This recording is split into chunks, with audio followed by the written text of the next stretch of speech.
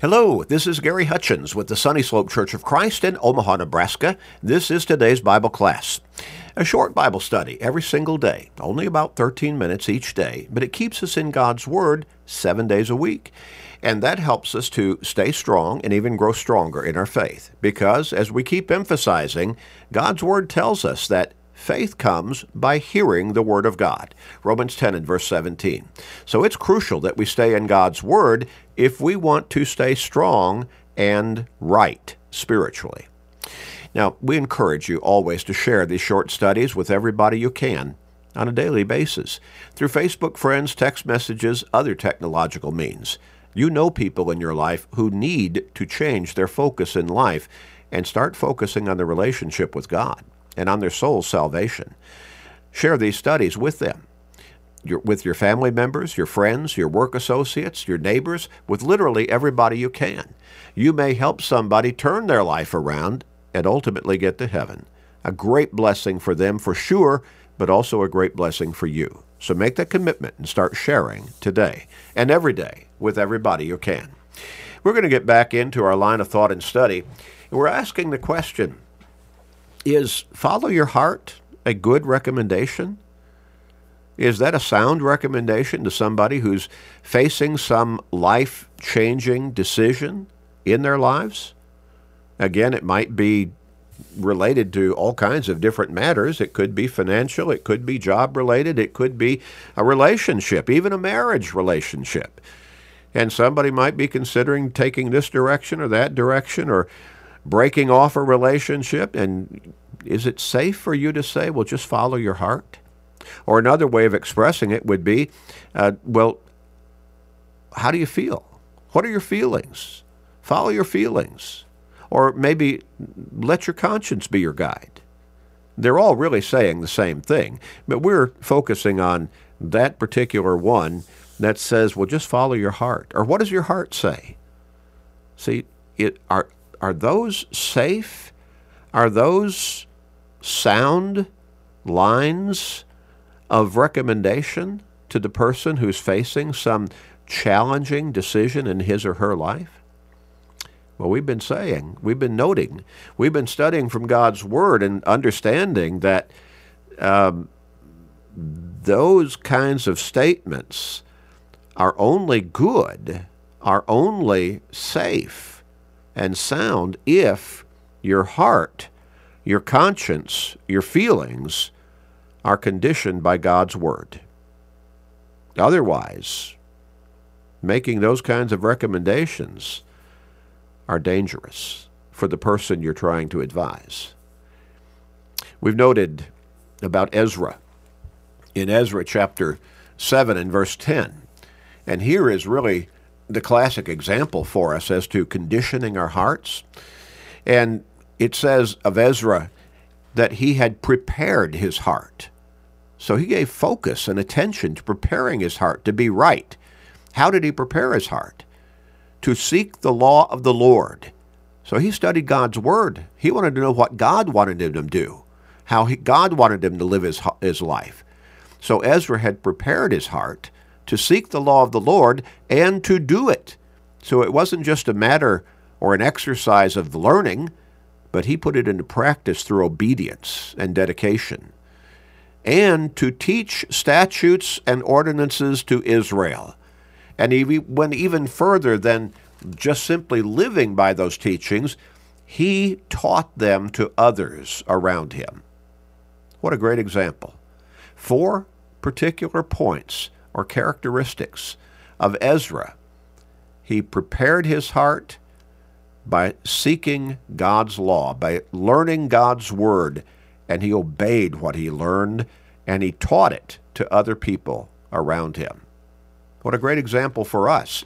And it's a standard that we could put into practice in our lives. I want to read what the wise man Solomon wrote in Proverbs chapter 6, beginning with verse 12. He said, a worthless person, now notice, a worthless person, so you don't want to be that person.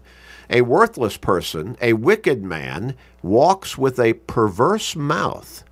Well, we've seen those folks all around us, haven't we? Some of them may just lie. They say bad things about other people. They gossip. They curse. They use God's name in vain and profane ways.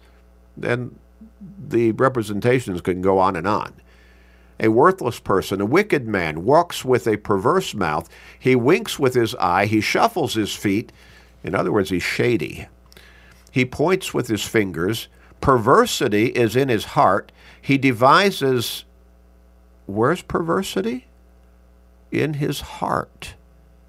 He devises evil continually. He sows discord. Therefore his calamity shall come suddenly. Suddenly he shall be broken without remedy.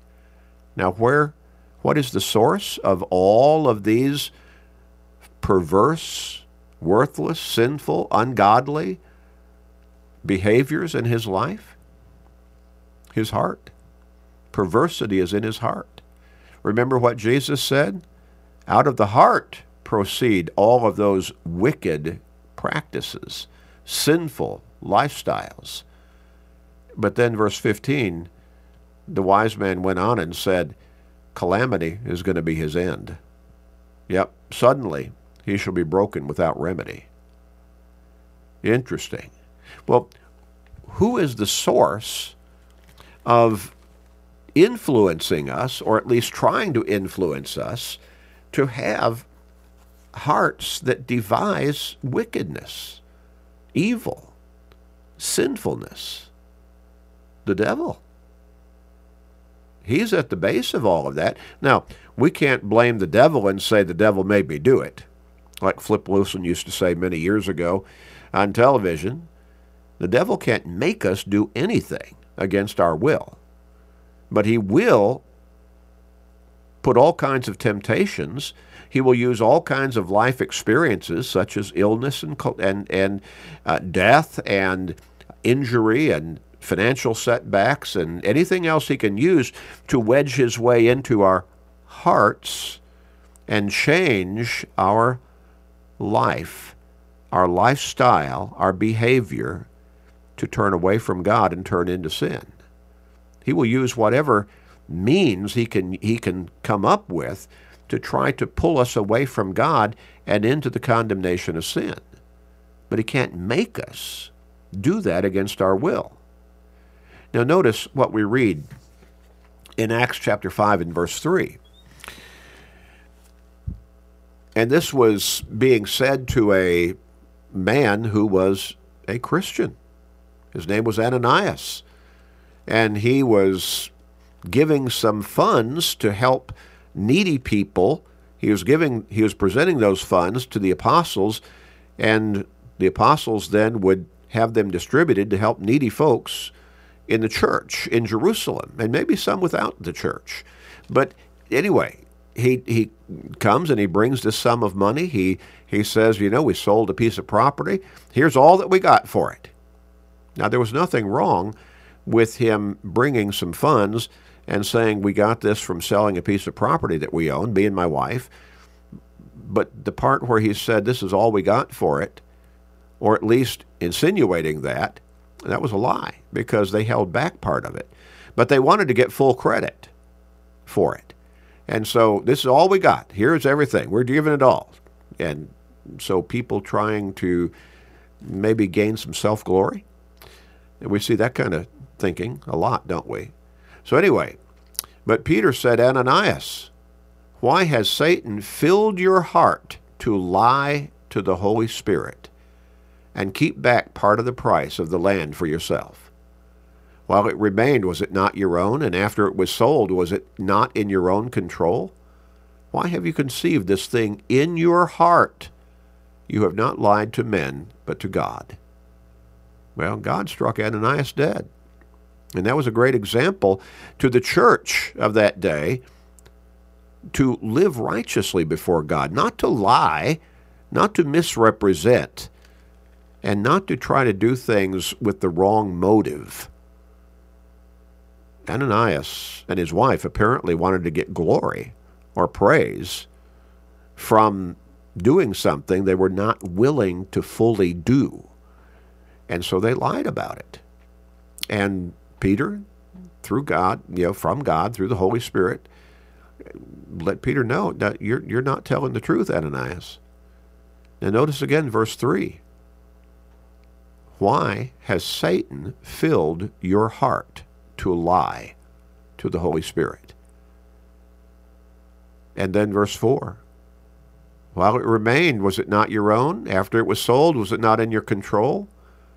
Why have you conceived this thing in your heart?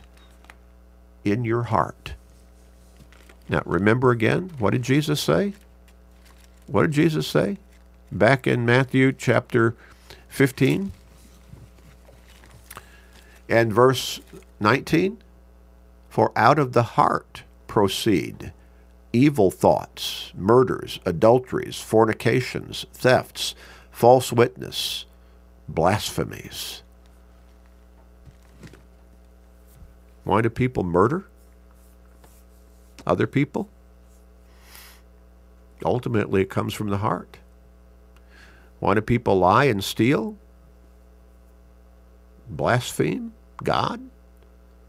Why do people commit all kinds of crimes? Live in sexual immorality openly? It's a matter of the heart.